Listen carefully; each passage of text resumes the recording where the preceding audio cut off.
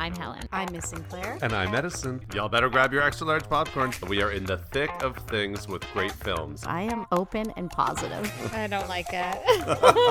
Let's throw on these boxing gloves. Let's do it. Let's fucking do it.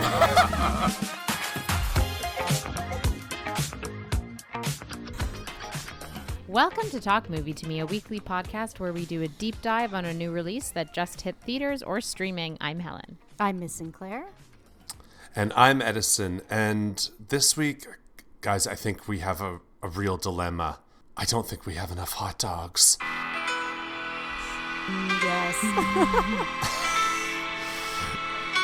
Yeah, if you've seen the film, and I hope that you have if you're listening to this, because there will be spoilers, you know exactly the moment that I'm referencing here. And these moments of sort of soapy, campy absurdity are dappled throughout Todd Haynes' new film, May December, starring Natalie Portman as Hollywood actress Elizabeth, who makes a trip to Savannah, Georgia to research Gracie, the woman she'll be portraying in an upcoming film.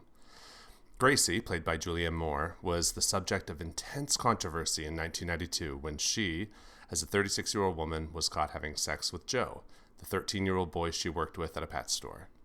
The press coverage only intensified when Gracie gave birth to Joe's child while serving a prison sentence. Now, it's 23 years later, and Gracie and Joe, played by Charles Melton, in a breakout performance quite divergent from the dumb jock character that made him famous on the series Riverdale, have been together ever since. The couple now have 2 additional children, twins who are about to graduate from high school. They have a beautiful home on the water and seem to have built together a life abundant with love. But there are cracks in the veneer, and they start to deepen as the film progresses and Elizabeth digs deeper into Gracie and Joe's relationship. May December asks the question, what happens when you tell yourself a lie so many times that it becomes your truth? First impression, Helen.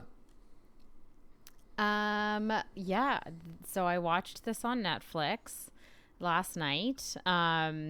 It starts off with the very intense score that we get throughout this film and footage of monarchs fluttering around some leaves with our opening credits.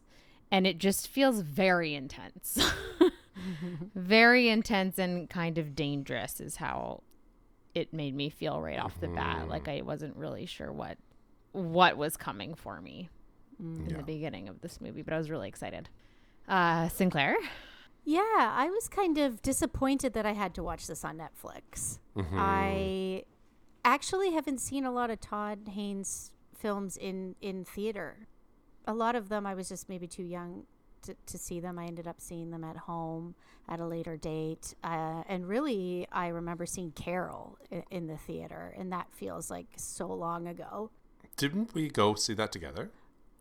We did, and it was so nice. We were in Theater 8 at Varsity with the red velvet seats, and it was such a beautiful film, and we had such a lovely time that watching this on Netflix, I was like, all right, fine. It didn't really feel right. But aside from that, when this starts, yes, it is very melodramatic at the beginning, and with that music, it kind of makes it feel like it's going to be a thriller, but at the same time, like a thriller movie of the week. That's what it kind of was giving me, like something like The Woman Down the Road or From Marriage to Murder, just some film like that. That's kind of what it sounded like. So I was like, okay, this is strange. I'm going to see where we're going. And it does calm down a bit, and we're introduced to the Natalie Portman character who is coming to town. She's here to observe Julianne Moore's character's life. And it seems calm, and then we get that melodrama again. We get that music again when Julianne Moore opens the fridge door and she doesn't think there's going to be enough hot dogs. And it was that moment where I was like, okay, I'm starting to pick up what you're putting down, Todd Haynes. I kind of have an idea of what this is going to be, like what we're doing here. Okay. So, yeah. That's hilarious because it was exactly at that moment that I said, what the fuck are we doing here? Yeah. Yeah, it was like a pretty unremarkable, like aside from the opening credits, the opening of the film itself was pretty unremarkable. It was just like very basic setting, you know, creating the setting, letting us know who these characters are. But then, yeah, we've got that, because it wasn't just the swelling music when she looks into the fridge. It was also this absurd, like zoom in close up shot. And then the line, I don't think we have enough hot dogs. Like, it was just... It was real, like, soap opera high camp.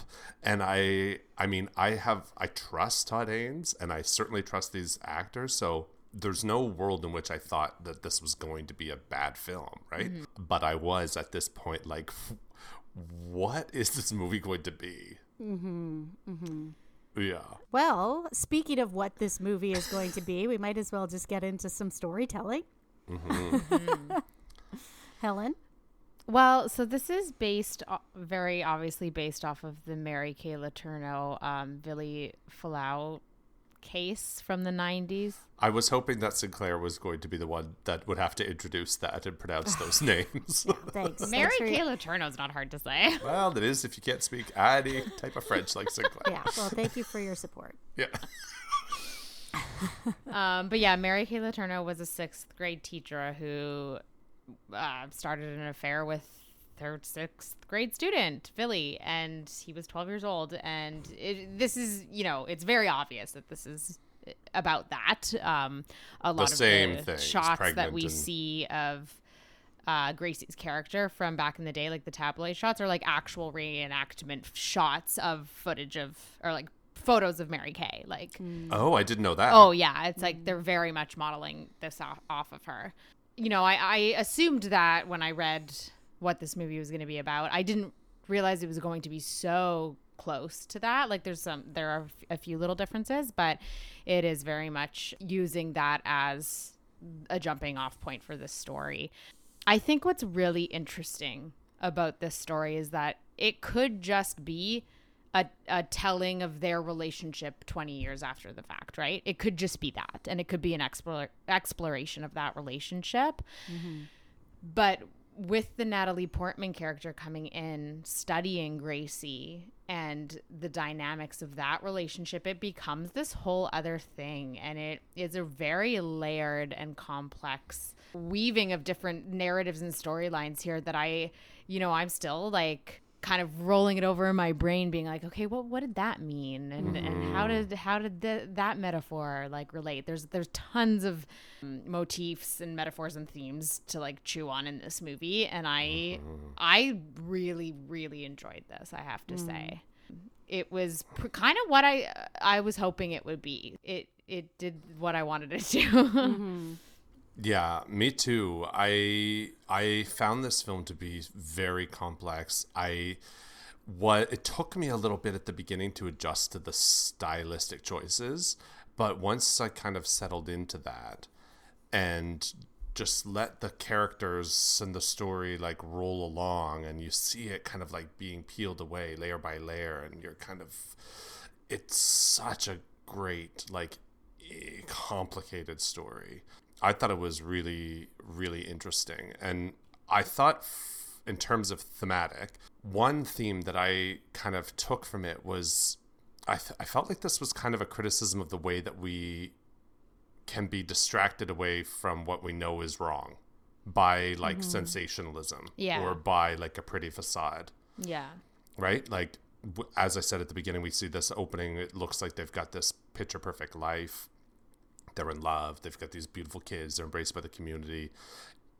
You might think, okay, the genesis of this relationship is wrong, but look, they've been together for 23 years. They're grown adults now, etc. Yeah, no one's thinking, oh, the manipulation is just continuing on. Right. But exactly. But as a film unfolds, you do see through that pretty veil and you see the truth of the story, right? And I think that that's what's part of what's so brilliant about the film, is because it challenges the way that we just like sometimes stop at the pretty things or at the sensationalism and don't let ourselves see the ugly truth that's right there as well. And the film forces you to take it bit by bit. Yeah. And Mary Kay Letourneau, and what we see with Gracie in the film is, she just thought, oh, we're in love, so how can it be wrong? look at this beautiful thing. How can this beautiful thing be wrong? Or, like you said in the beginning, what we tell ourselves to believe, right? I think that, her character is definitely trying to focus on this idea of the beauty of it in order to not see the darkness of it all. Interesting. I disagree with that. Oh, I was agreeing with you, with what you were saying about seeing the beautiful things. No, I think that that's the challenge of us. That's the challenge that is presenting us to the film. I don't think that's what Gracie's doing. Well, I think that that's the lie she's telling herself and other people about the love. But I mean, it's interesting you say the movie is challenging us to not see the beauty of it, because she's very clearly a villain. To me, watching it, I didn't really need to be convinced of that. I think that there's a lot of meta stuff happening here, because we're watching a movie about a woman who's going to make a movie about a woman and she's studying her, right? And there is this feeling that I got of like exploiting the already exploited. And in terms of sensationalism, that could be what's playing into those very melodramatic shots and sounds in the beginning, right? Is like, let's make this as sensational as possible because that's what the public wants. And there is such an obsession right now with true crime and bringing up stuff from the 90s too. Like that is such a, it's in pop culture. These 90s trials, like, and all the myths, like John Benet Ramsey and this and OJ was like, we really sensationalized these like horrifying stories back in the 90s, especially. I think it's like the intention of the artist to, why do we make film? Well, a lot of people want to show a story, but at the same time, there's a dark side that wants to make money. And also with actors portraying these roles, I think that there's also a lot of self-interest, a lot of accolades and career boost. And it's under this guise of art. I want to do art. I want to find the truth. I want to find the humanity. And you start to really see through Elizabeth in this film and Elizabeth's motivation that extends so beyond where the truth lies. And I think that there's a moment in the beginning of the film. I actually found this movie to be so darkly funny. It is. There's a lot of funny moments for sure. And obviously there's the hot dog moment, but the second moment where I think that you really see the satirical side of this film and Elizabeth's real character is when Gracie's daughter says, "Oh, I've never met anyone that was on TV before." And Elizabeth says, "Oh, what about your parents?" Like that isn't the same thing at all, but also is it the same thing? What is entertainment to us? What kind of impact does this have on us? We get excited by a TV show. We get excited by a sensationalized tabloid story. I mean, it's kind of all putting entertainment into the same category there. We get excited by murder and like it's all really quite grotesque when you think about it. Like thinking about people being so fascinated with this case, and it's child statutory rape. Like why is everyone so interested in that? But I think we can go back, Edison, to what you were saying. So you don't believe, what do you think Gracie's motivations were?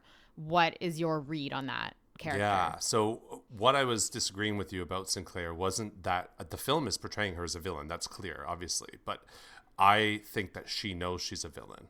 I don't think that she's lying to herself. We're not disagreeing. We're not. There's no disagreement here. Okay, I don't think that she's trying to. She's definitely telling a lie to other people, but I don't think that she's telling a lie to herself at all. I think that she knows that she's a predator. I think that she always has been. I think that it's clear about everything that we see about her. Like her friend said, she gets what she wants always. She's unapologetic. We saw it in the way that she like re-manipulates him when he's trying to have that conversation at the end about how the relationship started. She is literally hunting prey in this movie. Yes, even when that amazing scene with her and Julia and Natalie Portman, in the mirror, when she ends it and she says, "I am naive. I always have been. In a way, it's been a gift." And it sends a chill down your spine because you know with absolute, complete and utter certainty that she doesn't have a naive bone in her body. Like, she's a villain. She's a sociopath. Yeah, but she could be detaching from what she's doing, too, in a lot of ways. Like, she could be seeing herself as a victim. Like, she says, oh, you know, he had a couple partners before me. And Natalie Portman's character is like, when he was 12? When he was 12. And whether that's true or not, we don't know. But she could be telling herself that she was seduced. Yeah, I get that, but I think that that's just her. I think that's her. I think that she's like Machiavellian. Even like when she says to him, like, who was the boss? Who was the boss? Like, I don't think she's tricking herself in any way. I actually think she is. I think that she's like severely mentally ill. It all falls under the same category. But I don't think that she's a sociopath. Yeah, but I don't think that she's like a master manipulator necessarily. I think she's actually like very mentally ill, and like it's like a weird coping mechanism, this entire relationship. So I kind of did a deep dive on Mary Kay Letourneau, and she was, I mean, I guess maybe we should put a trigger warning in this episode, but she was molested by her older brothers, and she did have like a pretty traumatic upbringing. She also had another younger brother who drowned in a pool that she was swimming in, and like she had a traumatic childhood. So there's things that came up in her childhood that are sort of referenced in the film that you could maybe trace to this mindset that she could justify this relationship. And also I think she had a pretty domineering father she was raised super Catholic and was raised very much in a household of like sexism and like women are just meant to be homemakers and like, you don't need to like go to her college dad said kind of thing. In this film, like you either leave this house in a veil or a box. Yeah. And so I was watching interviews with her and stuff, and there is commentary on like sometimes people who grow up with that type of male influence in their life look for a male that isn't going to control them, Anyway, I'm not a psychiatrist, but like I actually, the more that we see of Gracie in this movie, the more I thought like she is so twisted and unwell, and there is like that the psychology behind that character it's kind of fascinating to me. But last line, I know, I know, insecure people are dangerous. I'm secure, and that's a great line though, because she's either pointing the finger at Elizabeth, or she could also be pointing the finger at herself as well. The pot meets the kettle kind of situation. She could just be taking a dig. But I think what's interesting is that this doesn't really shine light on her humanity at all, which I'm glad, because I feel Hollywood does do that. Like, I was going back and thinking about Monster with Charlize Theron, and I still have mixed feelings about that, but it's a great example of an actress playing this criminal and really showing so much humanity in them, to the point where I was like crying at the end of Monster. That's not what this film is really trying to do. No. It's showing basically two narcissists going at it. Basically, it's like two unhinged women just going at it, which in its own way that's campy. That's something that we'll watch, and I think the movie's poking fun at us for liking to watch that too. But we have to ask ourselves too, like, why did Gracie why did Gracie agree to this? Why did she agree to have this actress come? And it is a form of manipulation in a lot of ways, because why wouldn't you want to influence the story that's going to be told about you? Totally. You never really know who she is, and I think that's the point, because any actor that plays someone, we will never really get the true story. We can only really get different sources that in this prove to not be credible, reliable, yeah, or reliable, like all the information she's getting. She's also trying to dig for things, so Elizabeth has her own bias. She's trying to make things out of things to make her art more interesting, so you never fully get the truth. And really, our most reliable character is Joe. Totally. And but yet he's really just discovering himself, like, as it goes. And he's also like really flawed too. Like, he didn't have the opportunity to grow up in a healthy way. No. And one quote that I just loved so much in this movie, when he's talking about his monarchs that he like nurtures, and he says, keep your eyes open, look for eggs, bring them inside, protect them so they have a chance to grow. Yeah. And it's like, that's what he never had. It's like there's something in that character where he knows instinctively that he has to do that and protect his kids and give them the opportunity of a life that he didn't have. But he's somehow, it's so subconscious, because facing that like decision with an open mind would force him to reflect on his life in a way that he doesn't really do until the end of the film. And I think that it's such a unique all of the characters in this are so complex. I want to say, like, we touched slightly earlier about the motivations of Elizabeth. What if you brought that up?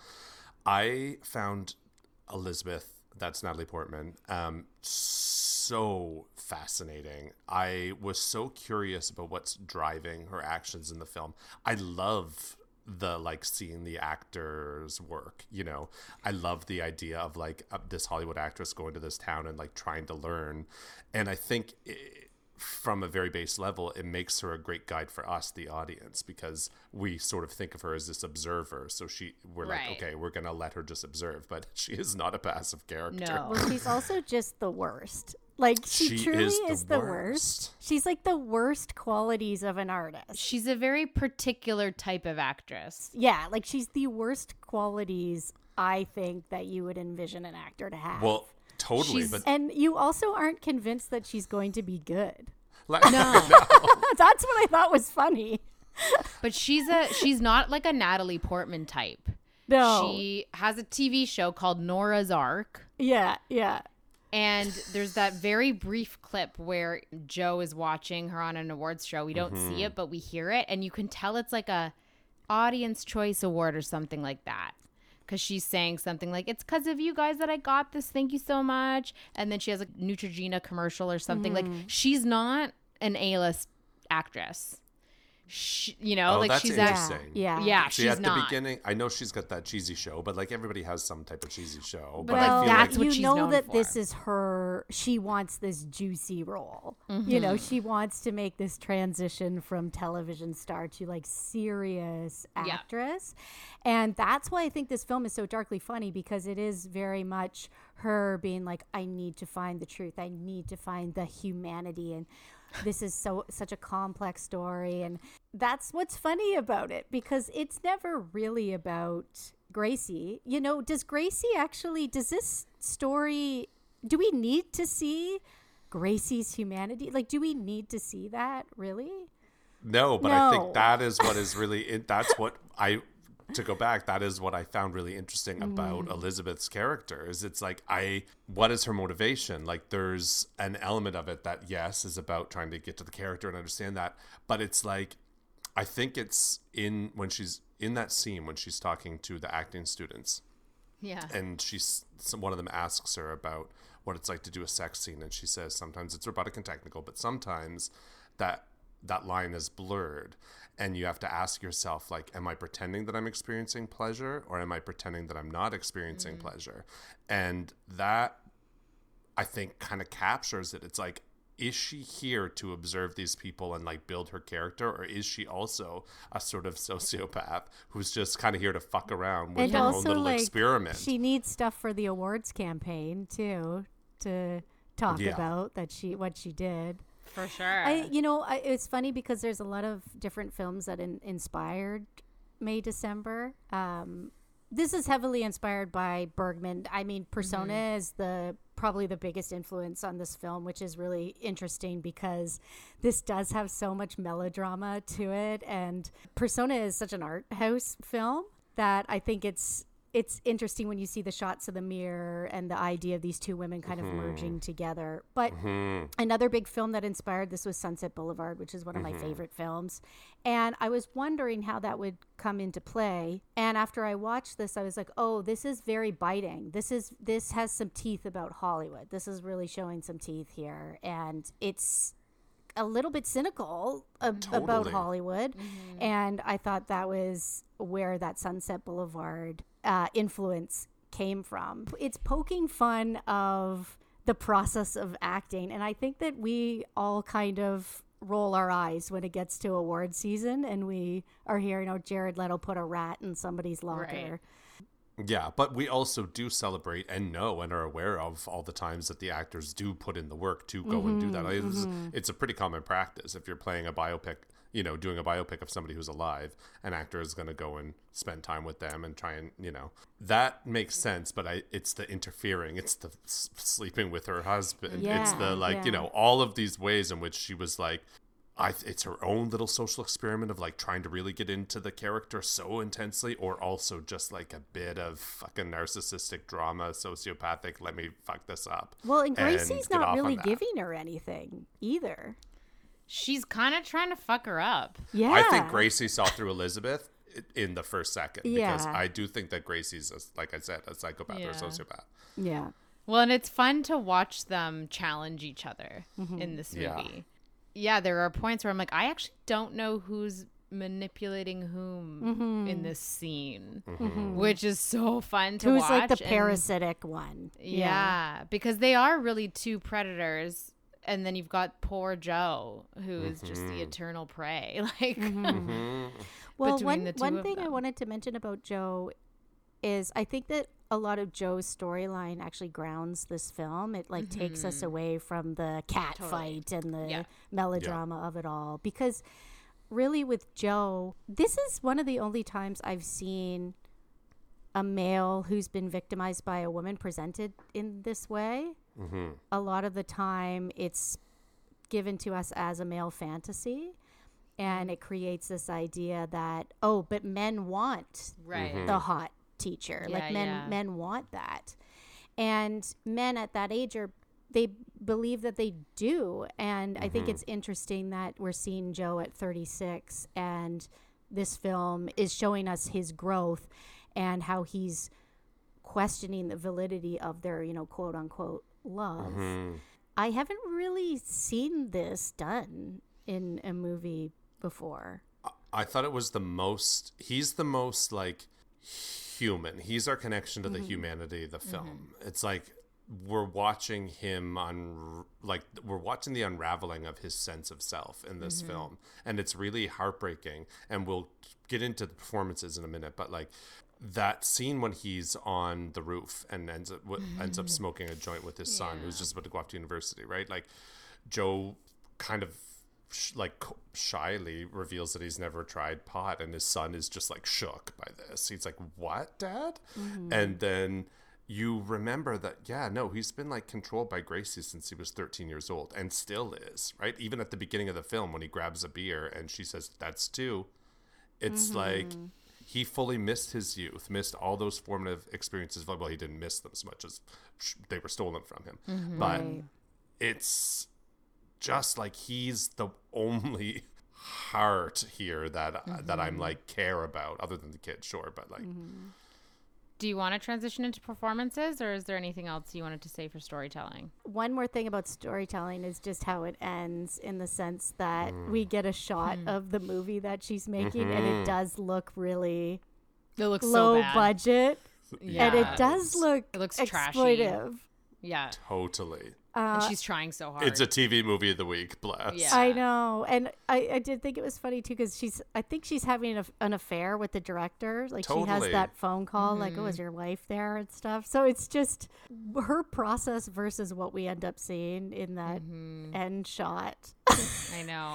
And she has the snake, too. Like, it's so on the nose in such a funny way. Yeah. I just thought it was a really funny way to end the movie with that. It's the lies that you keep telling yourself, right? It's like her in that scene. The line is, wait, it's getting close to being real, or whatever the final line is. No, it's not.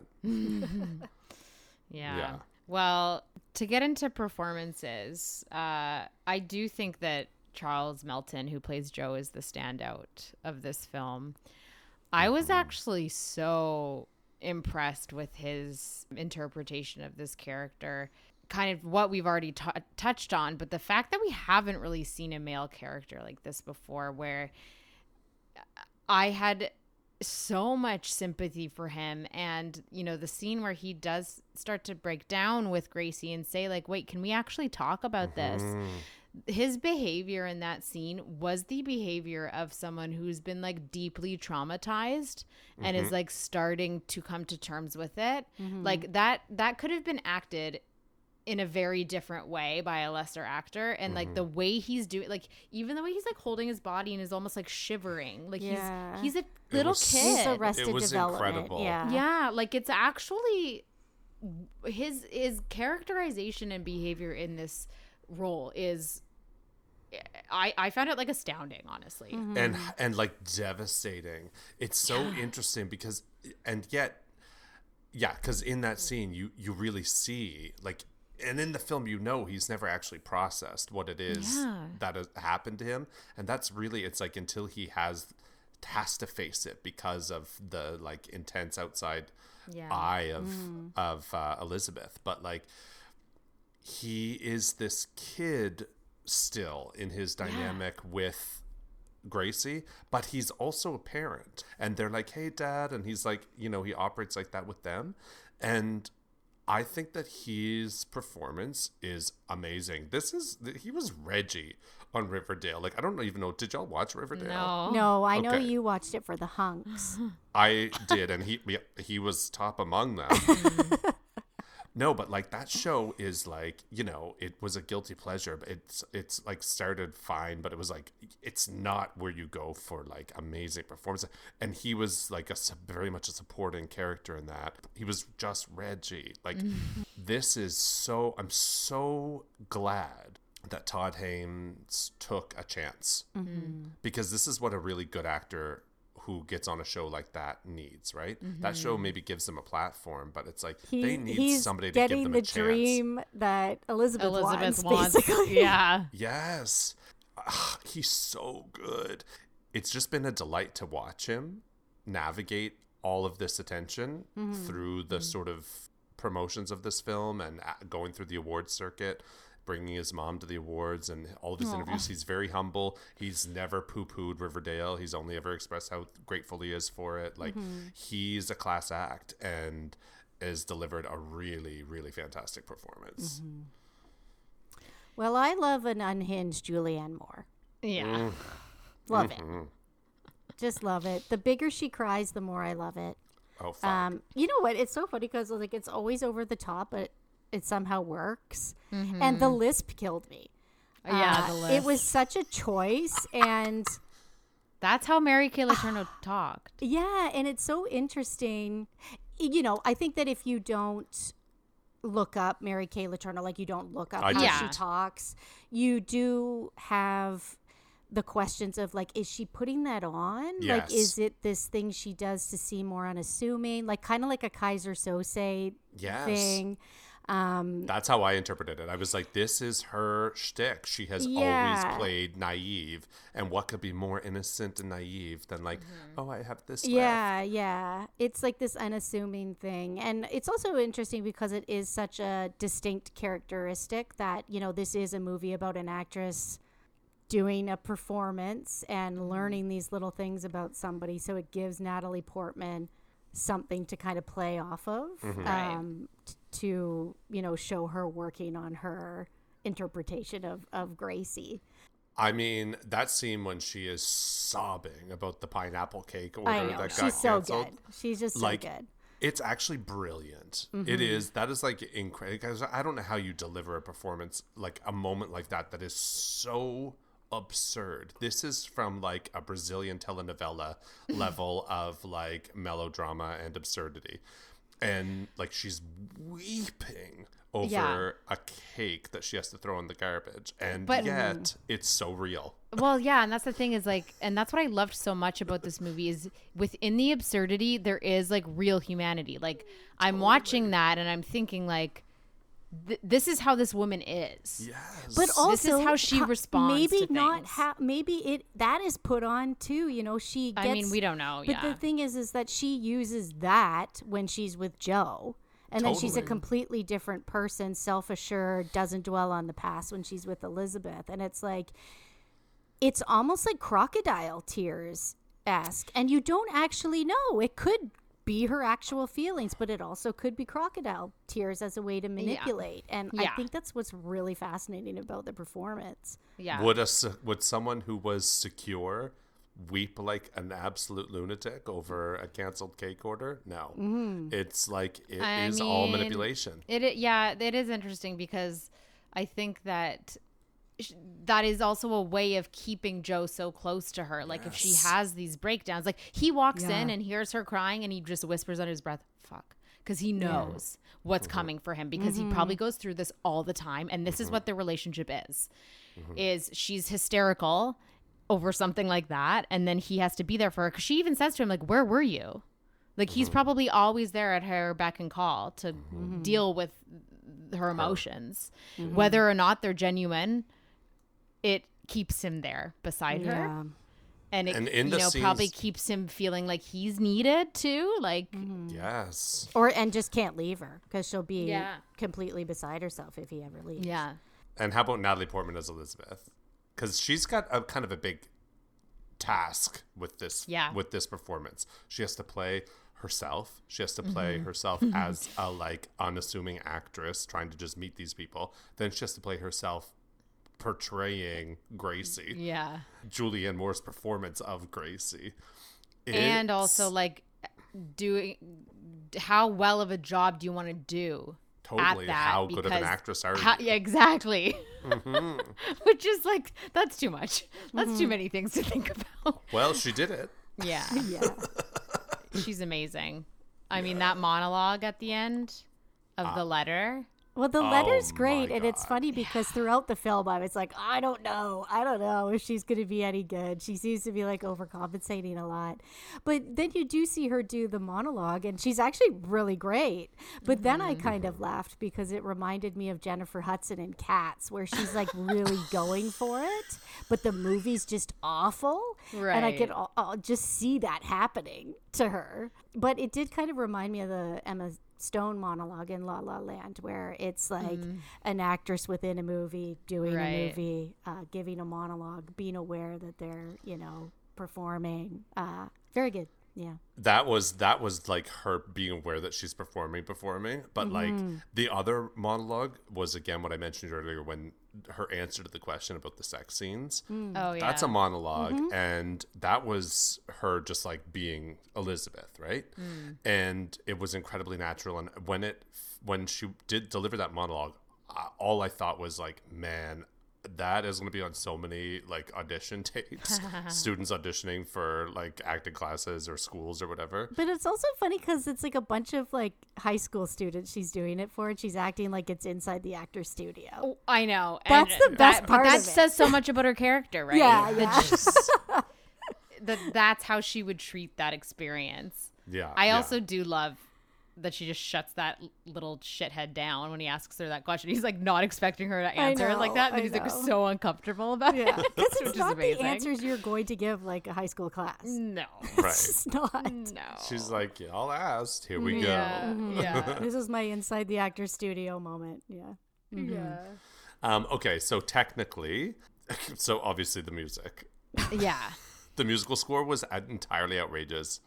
I'm obsessed with it. So it's actually a score from a 1971 movie called The Go-Between. What? Yeah, that was reworked for this. But if you go, if you go Google score for that movie, it's like identical almost. Amazing. But that was by Michel Legrand, I believe is how you say his name.